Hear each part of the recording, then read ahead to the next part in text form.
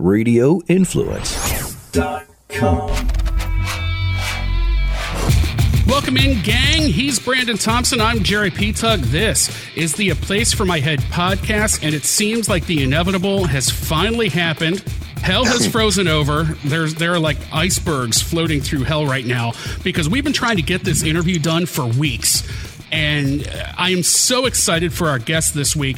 We have authors Joshua and Cynn Coburn. You can follow them on Instagram at Joshua Coburn and at Cynn Coburn, Cynn Coburn. Joshua, we're really going to kind of talk about his books, but from what I understand, Cynn, you guys are both working on a book together. Is that correct? That is correct. Yep. That's awesome. Now, Joshua's written a couple books. The two that we're really going to focus on today, Through the Eyes of an Abstract Mind and Shit That Needs Said. And frankly, there's a lot of that going on in the world. And I know this is a couple that Brandon kind of turned me on to. How did you find it, Brandon? Well, like we were briefly talking about, not to mention icebergs in Florida, but Instagram, honestly.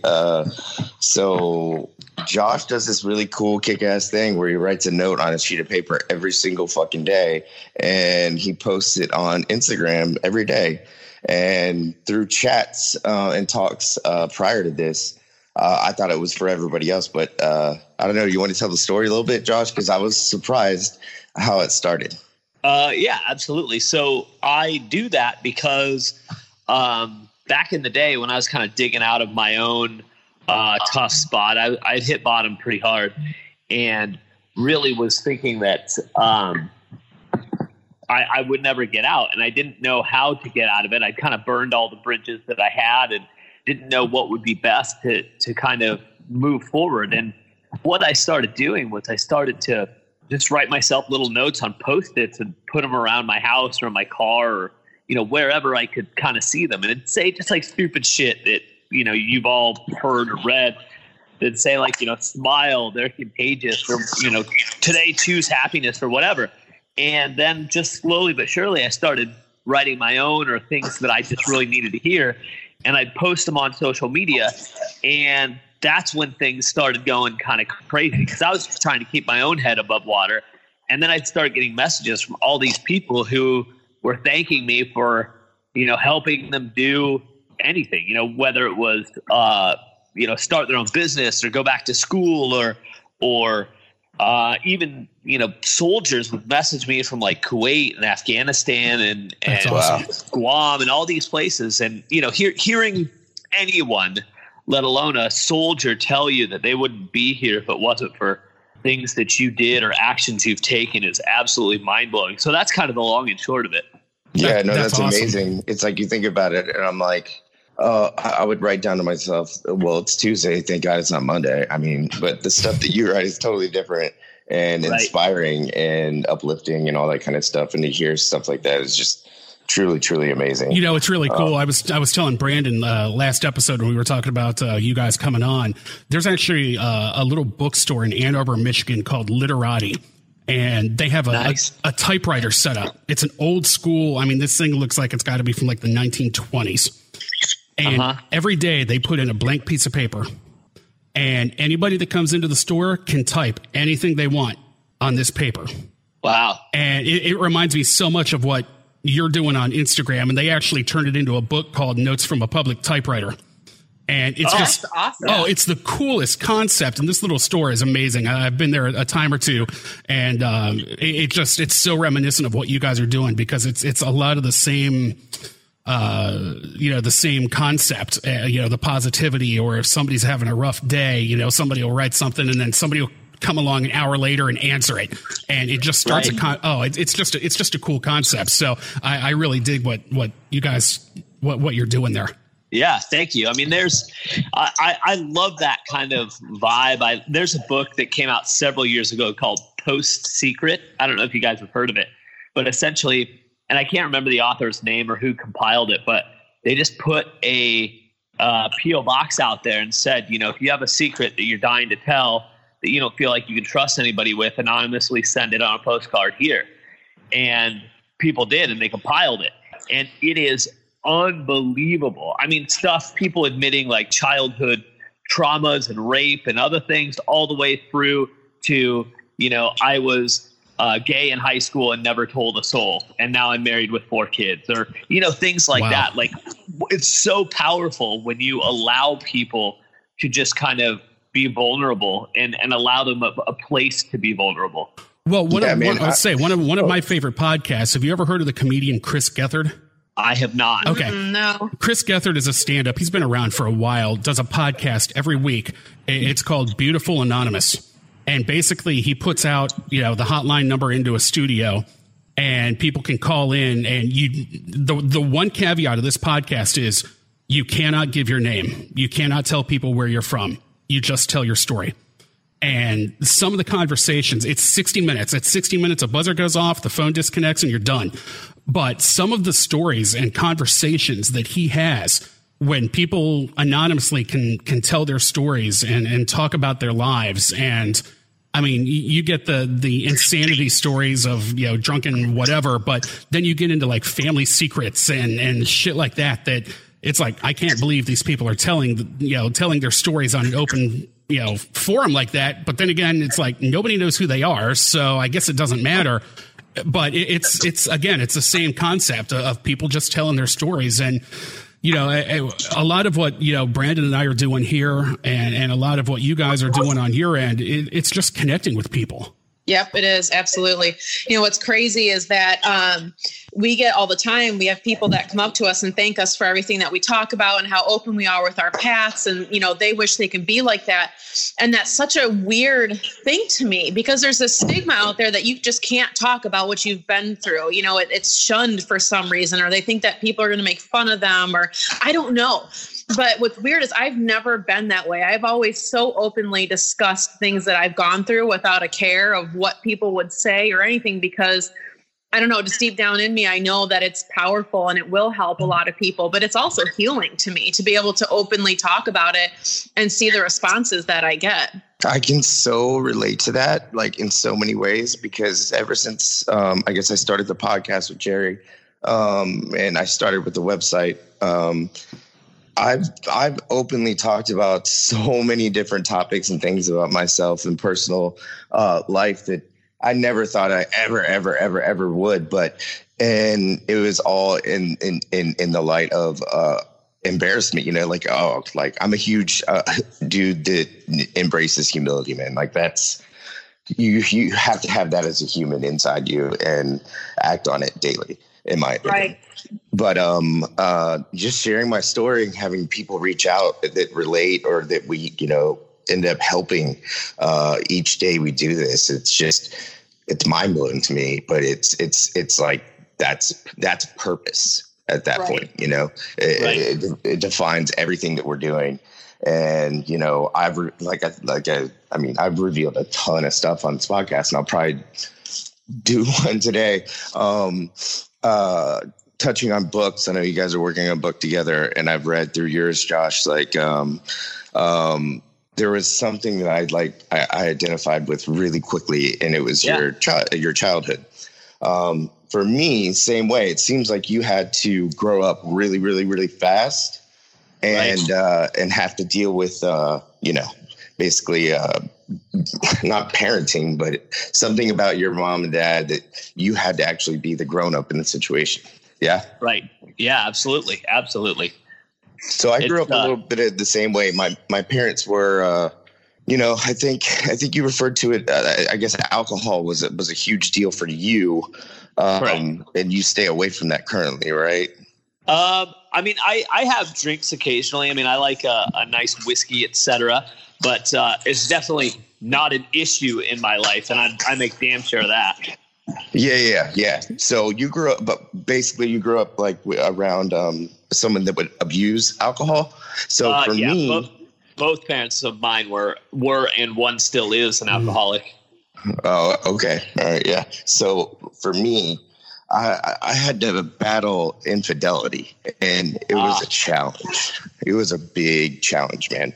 So watching, and hearing, of all these different things as a kid, my father, it just damaged me. At the same time, I looked at someone who was supposed to be like, a hero per se, was actually damaging me in horrible ways.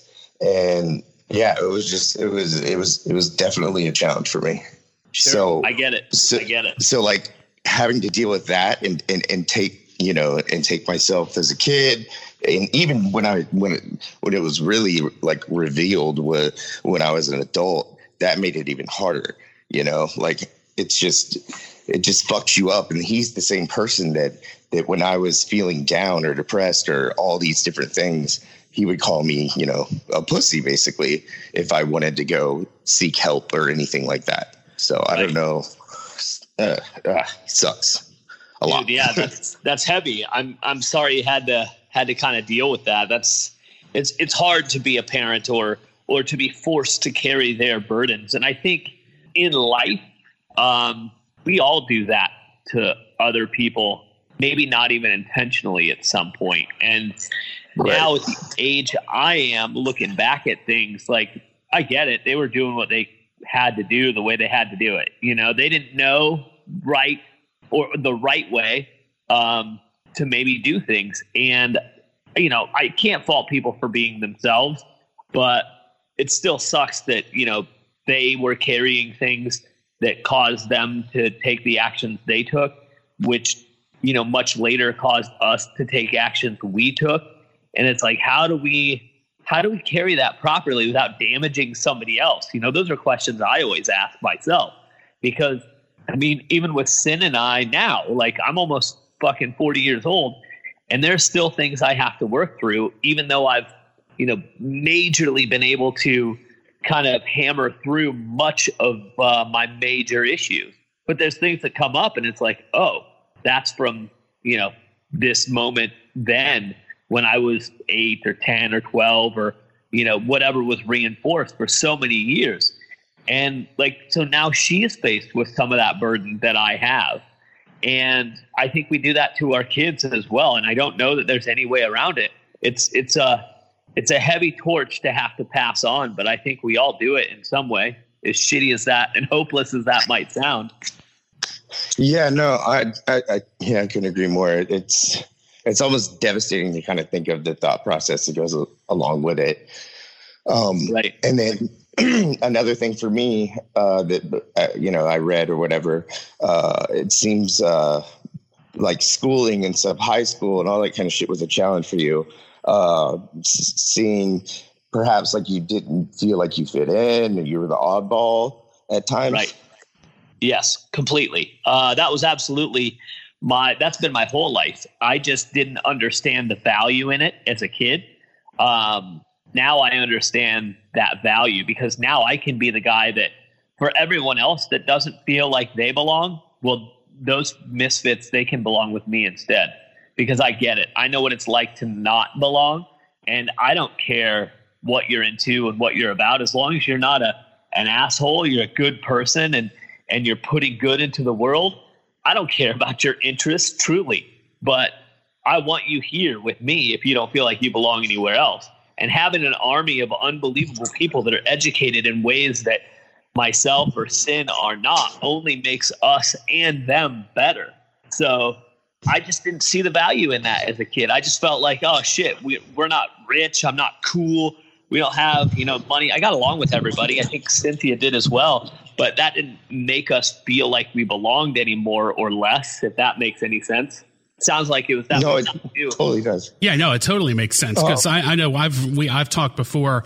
I think we're all right around the same age, because I'm 41. I'm going to be 42 this year, and there are still times every day that it's like in the back of my head, I'm like, why am I here? What the hell am I doing in this group? I don't belong here. And there's always every day, and I'm not exaggerating, every single day. And I was a lot like you were in high school, where I always made it a point to have a friend in each of the little cliques. So I learned to navigate, and I learned to get by. Right. And it's funny we're talking about this, because I actually had a business meeting a couple years ago with somebody that I went to high school with that I hadn't seen since high school.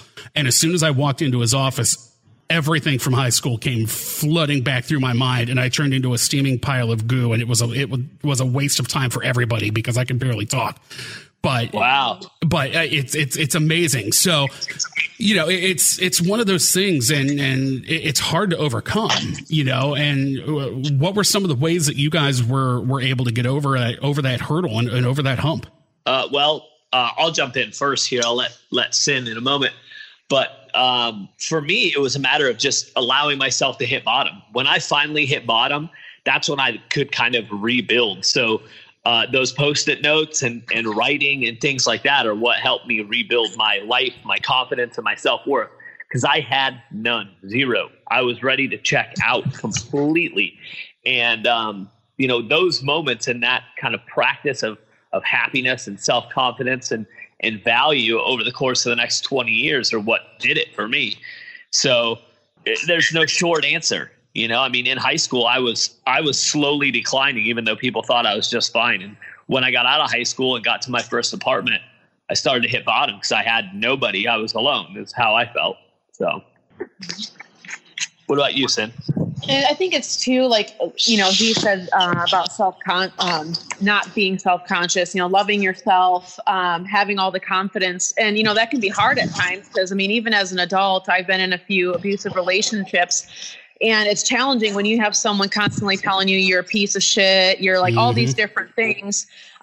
You start to believe it. You really do. And it takes a lot of self-love to think through that and realize that that's not the case.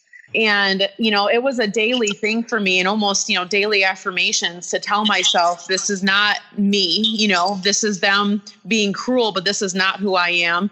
And I gained the strength to get out of these relationships. And to kind of backtrack a little bit, we discussed how people are scared to talk about their past. And I've realized a lot of it has to do with abuse because people feel ashamed that they stayed because people tend to say, well, why did you even get involved in that? Or why did you stay? Yeah. I hid behind that same curtain for a long time. I was embarrassed. I'm like, why the hell did I stay? But through the time, I realized that you're in that web. You are stuck in that. And it takes a lot to get out of it. And once you're out, you can look back and realize that web that you were stuck in. You can see the psychological things that were going on. Everything was a game. They knew how to work it very well in order to knock you down.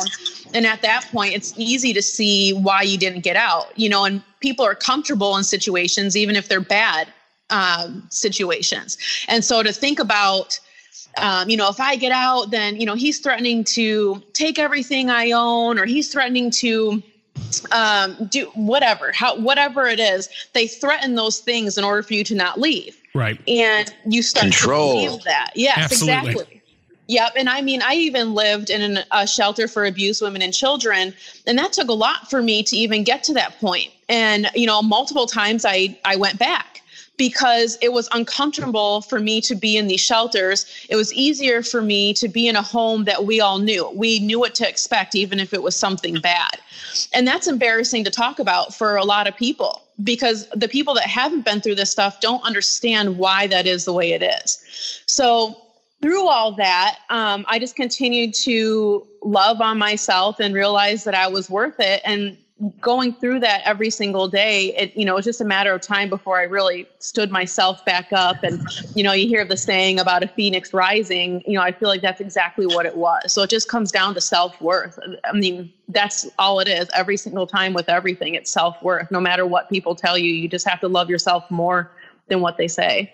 That's awesome. My mind is exploding right now. I would say, Brandon, this all sounds so familiar because this is, I feel like we're having a conversation with ourselves because we've talked about just that. And, I know I've opened up a little bit about, my background and we all come from very similar backgrounds. My childhood was very abusive, mentally. I had an abusive father that, would smack my mom and my family around, but he'd never lay a hand on me.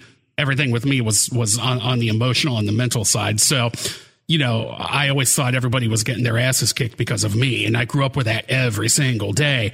And it's totally absurd. But when you're a little kid, that's the only rationale you have, So, between that and constantly, the belittling and, I totally can relate to your story because I've lived it.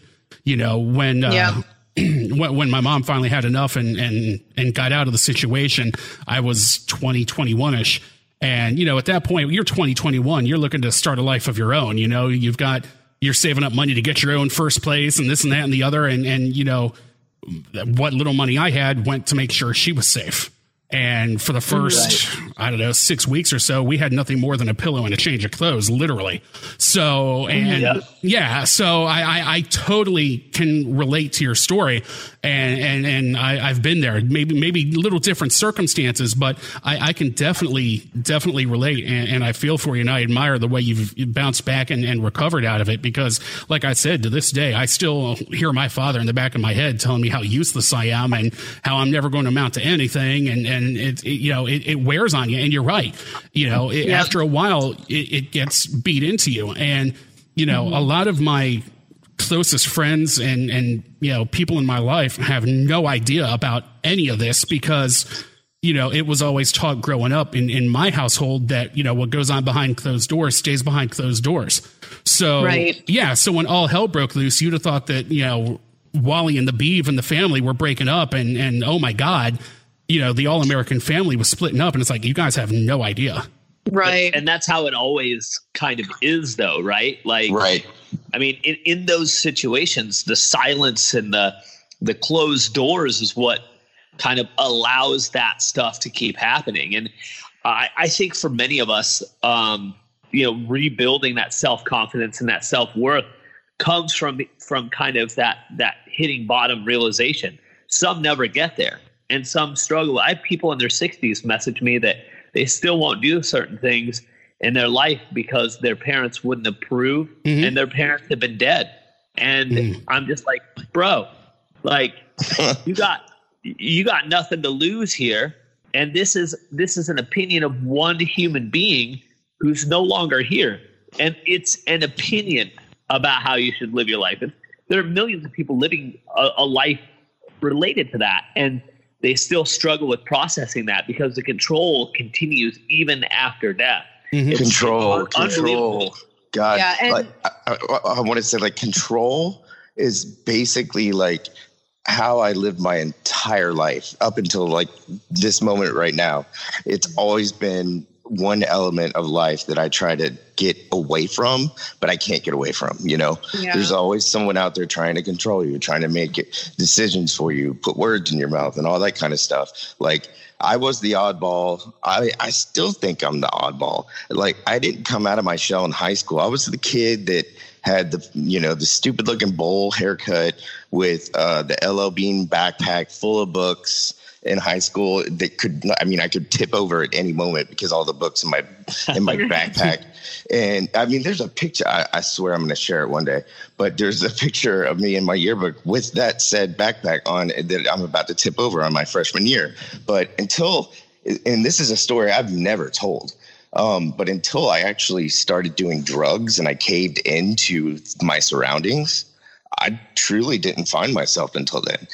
And it's sad for me to have to admit that taking drugs in high school changed me as a person for the better, which is really weird because like drugs are not in my life and I do not approve of them and I don't endorse them. But in high school, you try different things and you do different things and stuff like that. But that's what really got me out of being so lonely. And created a social atmosphere for me. And, back when I was in high school, DJing and stuff like that, and EDM was really big. And so I became a DJ. Cool, right? DJing in clubs, like before I'm even 18. Fun stuff, right? But, I'm sure at a cost. I'm sure it did damage at some point. But, but having to do something like that just to fit in is terrible for a kid. Like, I have a 5-year-old daughter, and if I ever knew that she had to do something like that to fit in, it would kill me, like absolutely kill me. But that was me, and like Cynthia, I was like, I read one of your posts one day, and it was, I guess you guys were traveling, and not to call you out, and I apologize if I am, but fair game with social media. you were, I think you saw a wrinkle or something, but whatever it was. Yeah. You're looking in the mirror, but the end of the story where you were like devastated because you're in your 30s and stuff. Like I'm 37, I'll be 38 next month. But waiting for you when you got out of there was you were in a complex moment. I've talked on our past shows a lot about when I was going through all of my anxiety and stuff like that. I was scared to death of mirrors.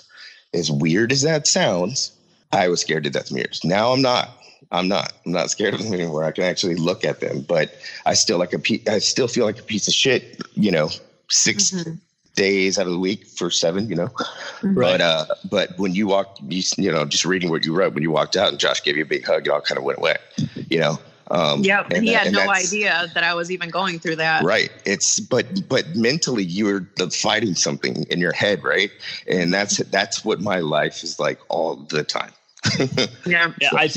I think it is for a lot of people. I think we underestimate the fact that people are carrying a ton of shit every single day in their life. People tend to think that because we do what we do, that, we live these perfect lives and our heads are perfect. And that's so far from the truth. And, often we get told, oh, but you wouldn't understand.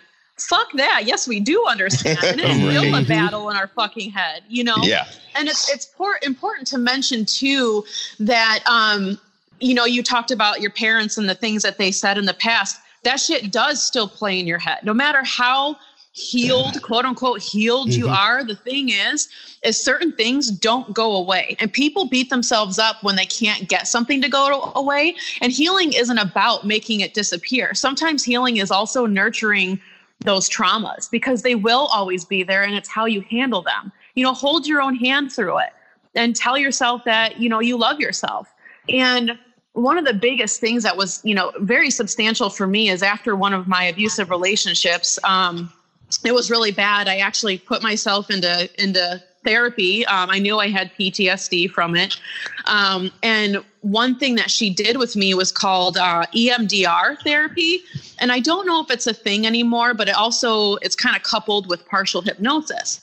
Well, she put me in that state, and she had me stand in a field with me as a little girl. And she had me look at myself and hold her hand. And she made me sit down and look in her eyes and tell her how beautiful she was and that none of it was her fault. And I lost it because looking at yourself as a kid, you realize there's nothing that you can possibly do wrong. Nothing. Kids are little sponges. They learn everything. They are a product of their environment.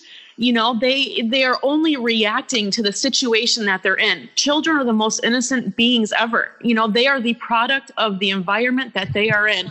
And I just sat there and I sobbed looking at me and all my little curls and my little dimple on my face. And that was huge for me. That was very, very healing. And she told me to keep a picture of me as a little girl in my purse and carry it around anytime I feel down on myself. And I think about that moment because that was very healing. Because like I said, it's important to remember that healing doesn't mean something is going to go away. It means you hold your hand when those things come up. Josh and I both still struggle with our past, whether it's from our childhood or things that happened in our past adult life. And we help each other through it and we help ourselves through it. We stand back for a minute, we think through these things and we hold each other's hands, and that's how we get through. It's about nurturing those traumas, not getting them to go away.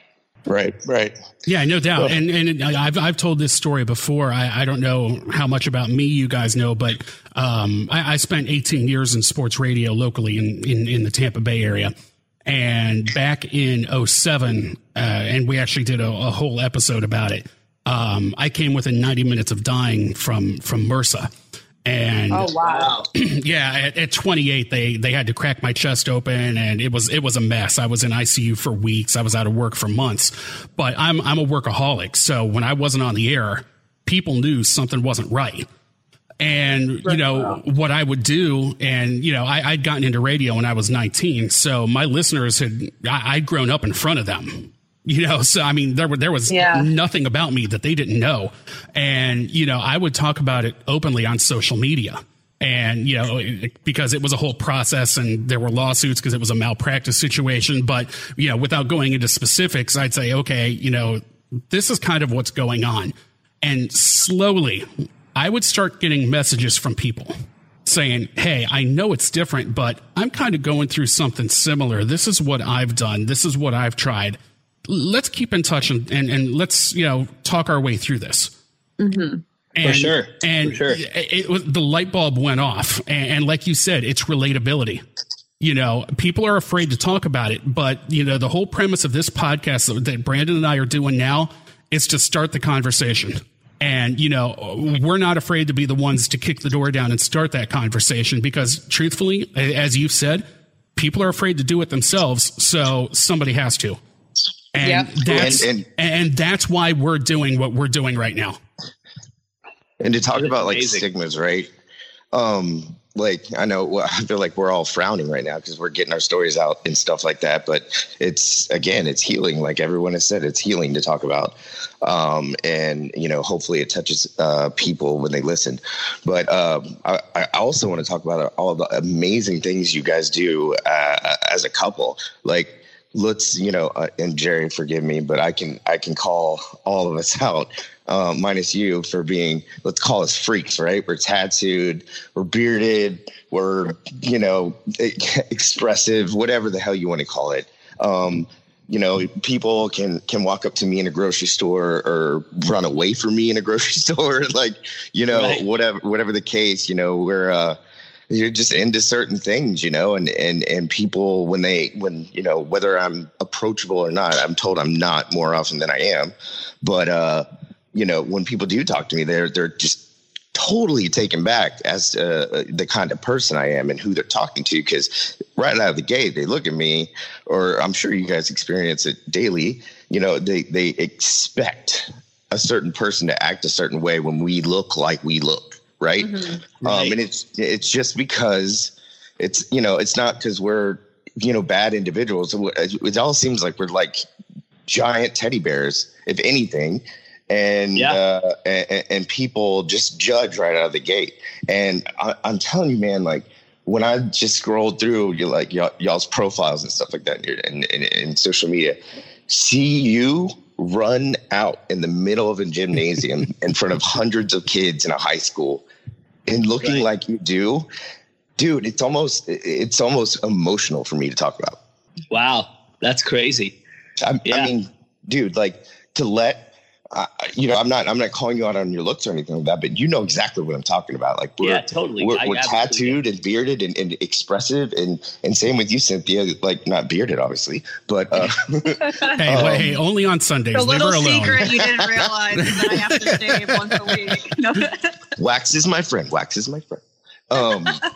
No, but I mean, when I say emotional, it's like, I'm so proud, I'm like to talk to you right now. I'll be like, you know what? I know that guy. And he's in front of kids right now and everybody's okay with it because he's so damn positive and he's got something good to say.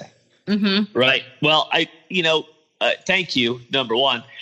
Number two, I think it's, it really always came down to me because people always told me when I was younger, don't tattoo your hands, your neck, your face, keep it above the elbow, whatever.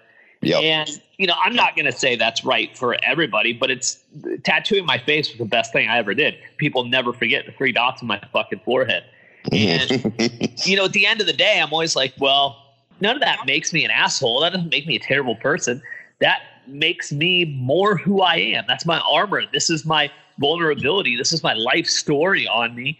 Yeah. And people aren't willing to kind of traverse those waters with me, then I don't fucking need you. I don't want to work at McDonald's. I'm not saying that's bad, but that wasn't my dream. My dream wasn't to work at McDonald's and, bottom feed off other people and be homeless and do all this stuff. And again, no disrespect for any of those lives. If that's what people want, if that's what they are, more power to them.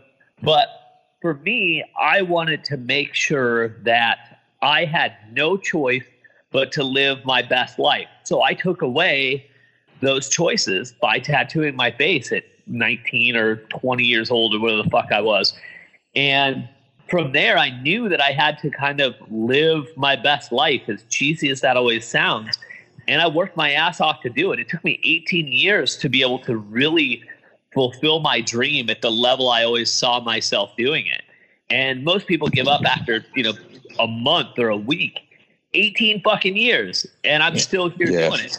Yeah. And I can say that I, ticked off everything off my bucket lists my whole life. I don't have anything left, and I don't owe anybody anything because I did it on my terms. And that, I guess, was hugely important.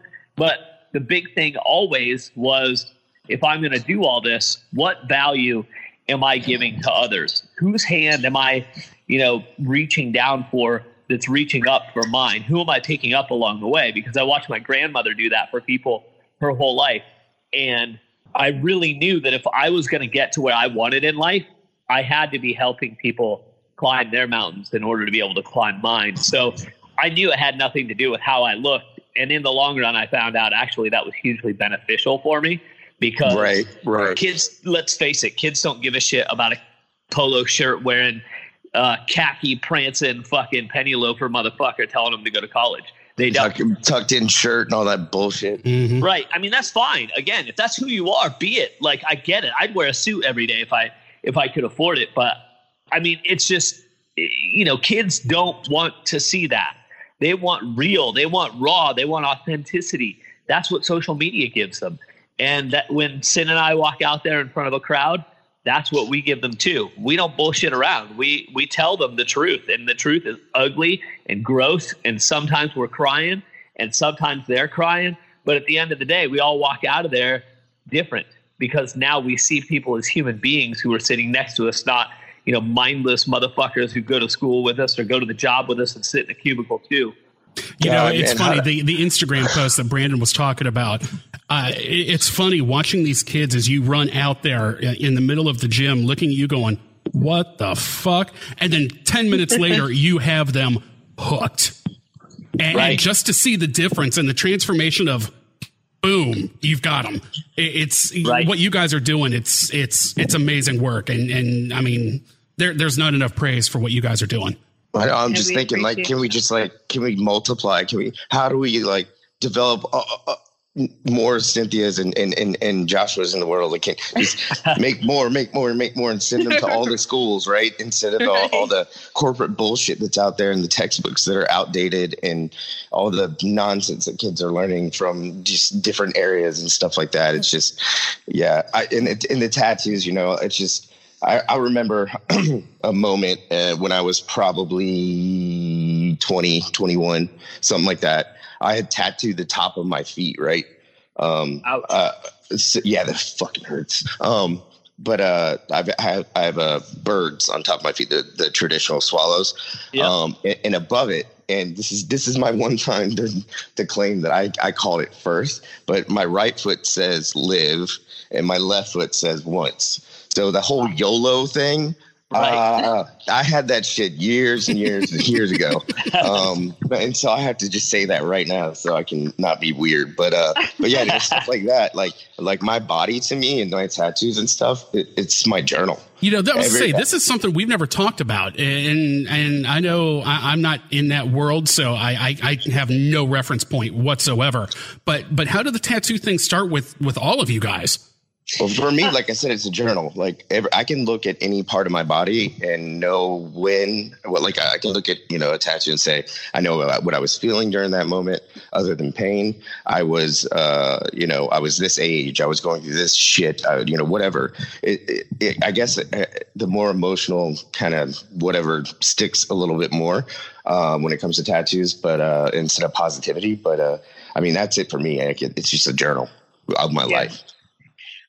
For me, I actually have a problem with authority and obeying to people. I struggle heavily with that.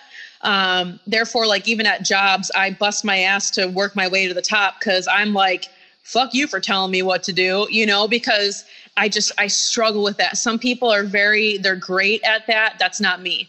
And all my life, I've actually felt very different from the rest of society. I don't know what it is. I've always felt like I don't fit in.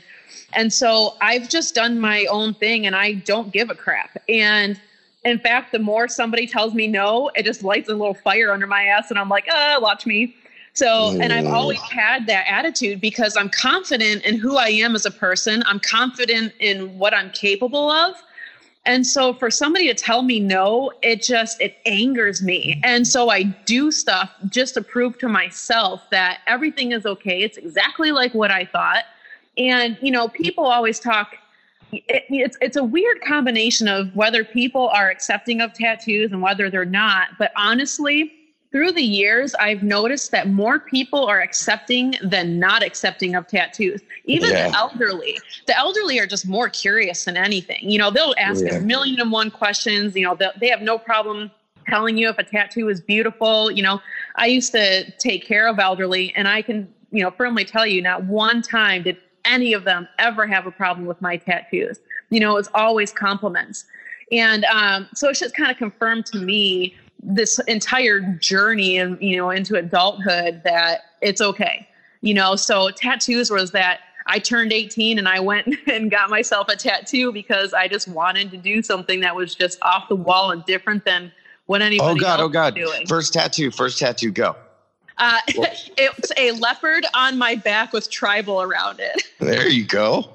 Josh? That one's not so bad. My second one, though, we won't talk about. What about you, Josh? First tattoo was I was 15 years old and I got the comedy and tragedy masks on my shoulder.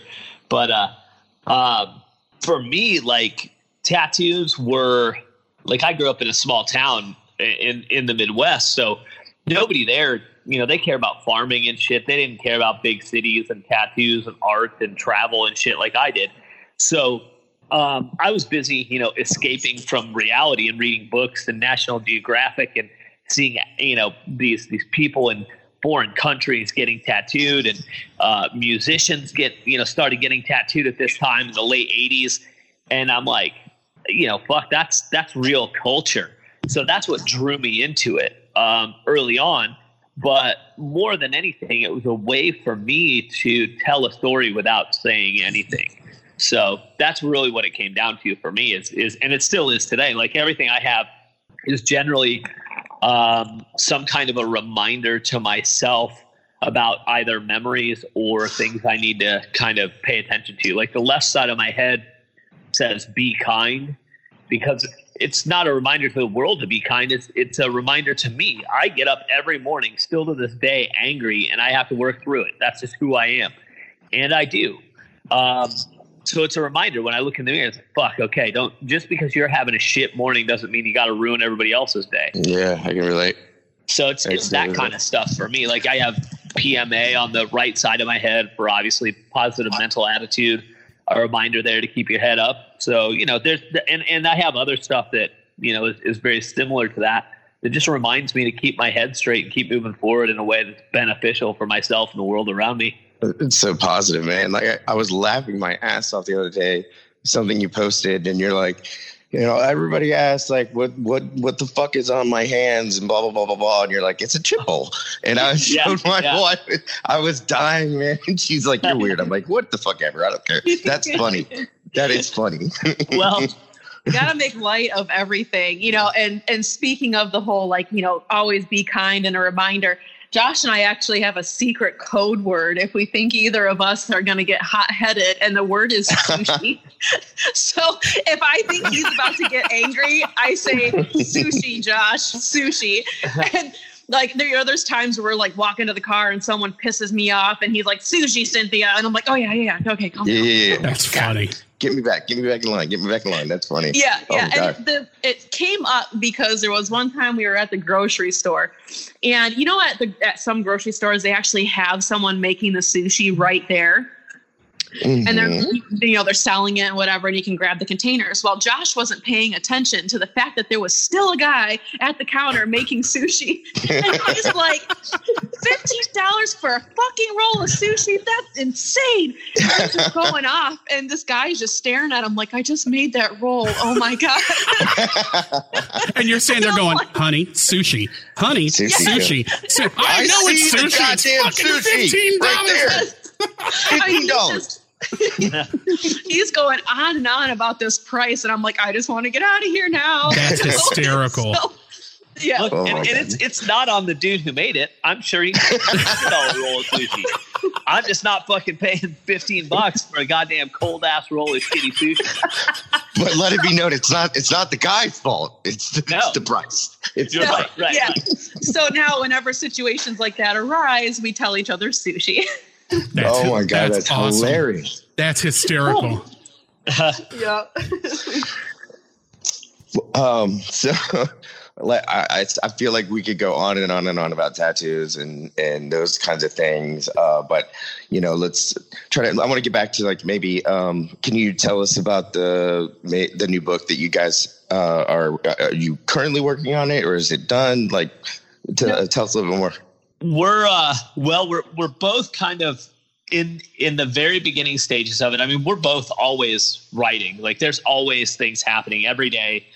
There's things kind of being worked on. And the way I work is a little bit different actually than the way she works. But basically it comes down to really kind of taking what's written and compiling it and finding a theme, and then kind of, basically wrapping a title and a cover around it, if that all makes sense. And we're still in the writing stages of it, but it's happening. And we have some cool ideas about how we want it presented, because of course, if it comes from us, it's not just going to be, kind of a run of the mill fucking book like you saw with Shit That Needs Said. I mean, it's definitely not just an open it up and stare at some words. And that's the way we want to continue doing things. Right. We want an experience for everybody who reads it. And we've even talked about doing some like pop-up things in it. And, there's lots of different things. We have lots of stuff to go in it to make this book. It's just a matter of what do we do with it? So that's where we're at right now. And okay. Yeah. And Shit That Needs Said is awesome because you can just keep reading it over and over. It doesn't really get old because it's full of fucking, awesome ass quotes and things that just lift you up. And, like there's no chapters to it kind of thing. You just open it. You can open it up anywhere and start reading whatever's in front of your face. And it's like, all right, cool. Put it down and go about your day. Exactly. I love that. For me in particular, because of, I was in school, man, I couldn't read for shit. I start in on the first 2 or 3 sentences and my mind would just go places I couldn't get it back in front of the book. You're reading the same sentence like 3 times. You're like, fuck. Yeah. And I still can't fucking remember it because I'm thinking about like, getting home and playing a game or whatever, as a kid. Yeah. And it's still to this day is a huge challenge. And it's been like, a constant pain in my career, which, just attention deficit disorder, even as an adult at 37, it's like, fuck. But, being able to read books like that are, I don't want to say simple, but just, I guess like for someone like me, I like them and I identify with them better and I get into it. Therefore, I challenge myself more to live in it while I'm reading it and pay attention to it while I'm reading it, as opposed to something that's like a requirement per se. Right. Like when I was going to private school, like fucking the worst thing ever was summer. You had to read like 2 books and write reports on 2 books during the summer. And I'm like, why the fuck do we have to do this? Right. It makes no sense to me. These boring ass shitty books that I'm not going to read. I'm a fake a report, which I did every single year, and I'll get through it. I know I'm going to get through it. Like I'm going to get yelled at, but I don't give a shit. I'll get through it. Like I think I took a language class. I took German in high school. And I don't even think I ever went. But I still graduated, like I found a way. That's been my MO. That's my life. Kind of, Cynthia, kind of like your story. Like when someone tells you no, you're like, okay, hold the beer. Yes. You know what I mean? Like that's been my MO. It's like someone like tells me there's no way out of a situation that I'm in or whatever. I'm like, I will figure this out and I'll be laughing at you and just give me some time. And that's just been kind of like my thing, but it's nice to hear it on the other side, like other people go through the same shit that I'm going through. Yeah. And, just because we look different doesn't mean we're bad people. And actually everybody's so surprised what's on the other side of the conversation once you get past a stereotype or, judging someone right out of the gate. It's just been one of my things to always give someone a chance. Always be kind, Yeah. And, isn't it crazy to think about? Life is all about perspective. So you have people that say, oh man, this world is just full of assholes and this and that. And well, yeah, exactly. They are full of assholes because that's what you think. But if you think, man, this world is full of beautiful people, you're going to start seeing the beautiful people. And so that's another way to get through challenges, man, is just change the perspective that you have in your own head. And it's hard work. It's not easy, to say the one thing and do it is another, right? Absolutely. Yeah. I mean, there are times, because my last relationship prior to Josh was an abusive relationship. And I went to bed as a single person so exhausted because mentally I was doing everything I could to heal from that. And that takes work. You don't have to do something physical in order to absolutely be drained. I mean, you can, and it'll make you feel like you just ran a fucking marathon. But it's, that's just the side effect of it. And it takes work. It's not easy. And people tend to give up because something isn't easy. But if you want to see the little golden nugget, and which you're worth that golden nugget, you just keep going and you continue this exhausting trip of how much you love yourself. And you're going to eventually get there. It's hard at first, but then it becomes natural to think certain ways. If you're thinking positive and you're, putting in the effort to think positive things every day, in 2 months, you're going to naturally be thinking positive about things. Yeah. And I think, to that end, especially with mental health, people always get so frustrated because they think, you're going to change, 20 years, 30 years, 60 years in 7 days or 2 weeks of doing some program or some shit. That's not how it works. You've been practicing, shitty behavior and negative self-talk for 40 years. Changing that to positive self-talk and making smarter personal decisions doesn't happen overnight. It takes practice. And, people are fine with it. It's like, oh, if I want to be a pro basketball player, I got to play 8 hours a day. Yes. If you want to be a pro at happiness, you got to practice every waking moment. And you can't forget that. Yeah. Like I refer to it as Fight Club, but going to work every single day, wearing that suit or tie and playing that person, as cliche as it sounds, the struggle's real. The struggle's fucking real. It's real. Like when you go in every single day and you spend more time with assholes out in the world than you spend with your family when you get home. Like for me, like it's just that battle is so strong and so real because you're fighting people day in and day out that are trying to take you down and you got to get through that every single day. I'm exaggerating in a sense a little bit, but that's kind of how the mind thinks, especially mine. And then when I get home, it takes me 2 hours to digress. And I call it Fight Club when I'm in my own head. Like I'm fighting myself, but once I get out of it, I'm finally out of it. But then I just missed out on 2 hours of family time. My daughter's asleep. My wife's asleep. It's got its pros and cons, but it's a way of me dealing with things. But I sometimes find myself missing out on life, and that to me kind of sucks. But I am healthier, so I don't know. That's just what I was gonna say. If that's what makes your life better, it's better to miss out on 2 hours than 2 days or 2 weeks or 2 months or 10 years because that happens. Of course, anyone who's going to a place or a job or into anything that they hate, obviously my first recommendation is don't fucking do it. Simple. Don't do it. You don't have to do that. And yes, there are consequences to not doing that, but you got to ask yourself, are the consequences worth more than the benefits? And I would challenge most people in that because most will say, well, what about X and X and X? Well, at the end of the day, generally you find out that happiness is worth way more than any single one of all of those other material things you potentially could lose by not showing up to a shit ass place. Yeah. But you're not wrong. Something else I want to kind of touch on because we've been talking about how kind of there's judgment on the side of those who look at us maybe as we are. But let's not forget that many people who are on our side of the fence look at other dudes in their suits or polos or their vests and button-up shirts as, something that they're not either. The reason I bring that up is because one of my best friends on this planet doesn't look like he would ever be caught dead in a room with Cynthia and I.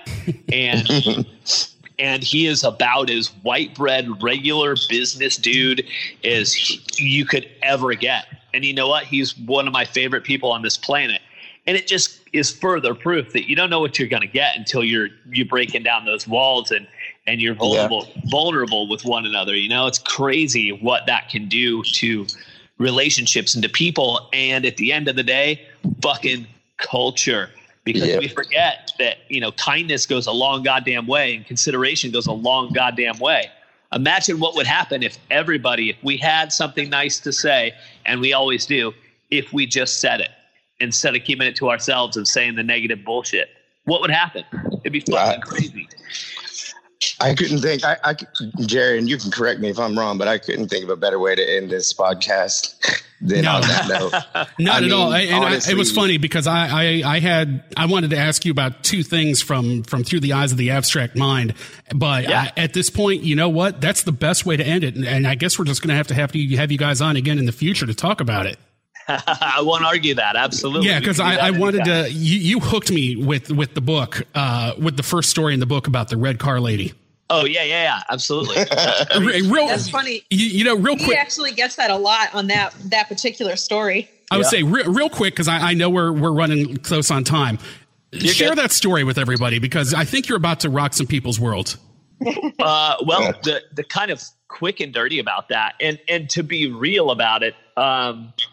I can tell you that here's the story. Essentially, there's an assisted living / old folks home kind of at the top of this hill up from actually the high school that I used to go to. And I would take the same route every single day to school. And I would always see the same woman who sat in this far window every day. She was there, of course, for years. And there's a dude who would kind of speed around town and I know he was leaving for work every day because he'd be leaving right about the same time I was, right? Like 8-ish. And he would have to see her as well. And, you never know what people you never speak to mean to you, if that makes sense. And obviously this guy drove by there and saw this woman every day just as I did. And I'll never forget one day seeing that the woman was not there. And I watched the guy pull into the driveway of this place, leave the door open when he got out of his car, and rush inside. Well, I didn't know this at the time, but I later found out that this woman had passed away. And this guy who drove this nice car and, seemed to come across like he always had everything together, this woman was, as I later found out, was about the only thing consistent in his whole life. Mm-hmm. And he always wanted to stop and say hello to her and thank her for this, but he never did. And then she died and he lost that opportunity. Like, what a crazy thing. This woman just, and we don't even know to this day, like, did she have dementia? Was she perfectly present? I don't know, but she was making an impact by showing up every day and looking out that window and enjoying her morning when I drove by, and even more so for this other gentleman. So that's kind of the quick and dirty of that story. Yeah, you hooked me on this book with that open. And it was It was just so cool because, like I said, I've spent most of my life in radio. And, when I got sick, and I'm going to reference this again, when I got sick, you don't realize the impact you have on people. Like you said, whether you know them or not. I have people that I consider really good friends that could walk up and hit me in the mouth. I wouldn't know who they were until they opened their mouth and said something to me. And I would know the voice. Just because I was on the air so long, you learn to recognize voices. And so I could totally relate with that story and it hit home. And the other thing I wanted to tell you, and it's kind of on a personal note, you've officially changed my philosophy on life. The story, I think, and I want to get the direct quote. I couldn't have friendless M&Ms. No one should die alone. Yeah. Yeah. That's wow. brilliant. Yeah, man. That's brilliant. It's silly to think about something so simple that we do as a kid, right? Because I don't know if I was the only one that separated their like M&Ms or Skittles or Starburst by colors or not. But I never wanted, like, if there's 4 blue M&Ms and I only had one red one, well, shit, now what, right? Yeah, mind blowing. Yeah, but and of course I would eat them so they weren't alone. But but the whole moral of that story, God, you're making me really go back. I haven't talked about a lot of this for years, like 10 years. But what's crazy about that story is, once you find out that, the color wears off of the outside of those candy shells, they all look the same inside. And how shitty are we as human beings to continually spend time worrying about our outer shell and not what's inside? What a crazy kind of moral of such a silly story. And how old were you when you went through that? Man, I was young. My parents were still married, and I remember, and I think I might have even mentioned it in the story itself. I was to say, I don't know why like 6 or 7 keeps running through my head. Yeah, it was around there, maybe 8. I don't know, because I remember I just got my ass completely kicked for spilling red Hawaiian punch on our brand new fuchsia carpet. So I remember, because I was right by like the place that I always laid in front of the TV sorting out these candies. And I remember that the spot on the carpet was like right there, probably haunting my parents forever. Well, I was going to say that M&M story again hit home, because I was always the quiet kid that, pondered life. Yeah. I was much like you were, the 6 or 7 year old sitting there pondering, the greater physics of whatever and deep philosophies. And you're 6 or 7. How deep can you get? And then the M&M story just hit me between the eyes. And I thought that was brilliant. I thought it was great, because I could totally see myself at that age doing the same thing. So those were the two big things. And it's funny, because I read the book, and those were the 2 things that stuck out to me. But, guys, crazy. Joshua, Cynn, we appreciate the time. Tell everybody where they can find your books. I know the one is on Amazon. Are they all on Amazon? No. No. Okay. I'll leave it there. Enough said. Shit That Needs Said is exclusively at joshuacoburn.com because business. Yeah. No, enough said. But yeah. You can get it exclusively there, along with the other books. Inspiration on Demand, which actually was kind of the book that put me on the map, you can find at Amazon for sure. But you can find anything on Cynn and I at joshuacoburn.com. Cool. Or Cynnistr.com, and that's CYNNISTR, Cynnistr.com. ISER. Jeez. I gotta learn to spell. That's awesome. Well, guys, we really appreciate the time, and I definitely want to keep in touch with you guys, because this last hour has just flown, and I think we could talk for hours. So we're definitely going to have to reconnect again, and again, hats off to everything you guys are doing. I'm proud of you for doing what you're doing, and keep up the good work. Thank you. We appreciate it.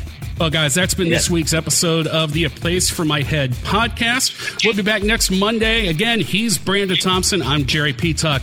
Don't forget to hashtag Get It Out. We'll see you next week, guys.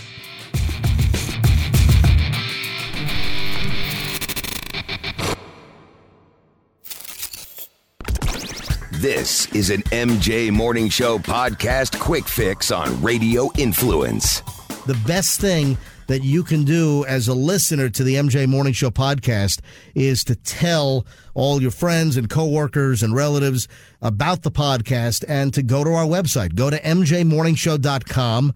All of the ways to listen to this podcast every single Tuesday morning when it drops are available on our website. We just put up the MJ Morning Show hotline. That is 813-467-6290, and you can send us a text message, or you can leave us a voicemail message. Listen to this voicemail to the MJ Morning Show hotline. Well, it's time to get up and get out of bed. Little radio genius, climb into your head. Get a totally unpredictable start to your day. This guy's doing the jingle. Get your daily dose with MJ. Morning Show. MJ. Let's go. From 6 to 10, God. with I mean, a crazy gang. he knows the whole comes thing. The voice of insane. A man you can hang with. Is he He's drunk? a little demented, but baby in a beautiful way. Yeah, he's drunk. Get your daily dose with MJ. MJ, What is time that? to wake up What and is this play guy doing? with MJ. MJ, start your heart with MJ. How long is this? He takes a crazy world. We can does stop this guy playing know this the whole- anytime. round He knows the whole and round. thing. Everybody is getting God. down with the sound of MJ. MJ. All right. We Got get it. emotion, We get it. Emotion, everything you want. We get it. You know the MJ song. Morning Show. Go. Oh, How long did he memorize that for? Holy cow. That guy has too much time on his hands. I feel sick after hearing that, actually. The MJ Morning Show podcast can be found on Apple Podcasts, Stitcher, TuneIn Radio, Google Podcasts, the iHeartRadio app, MJMorningshow.com, and RadioInfluence.com.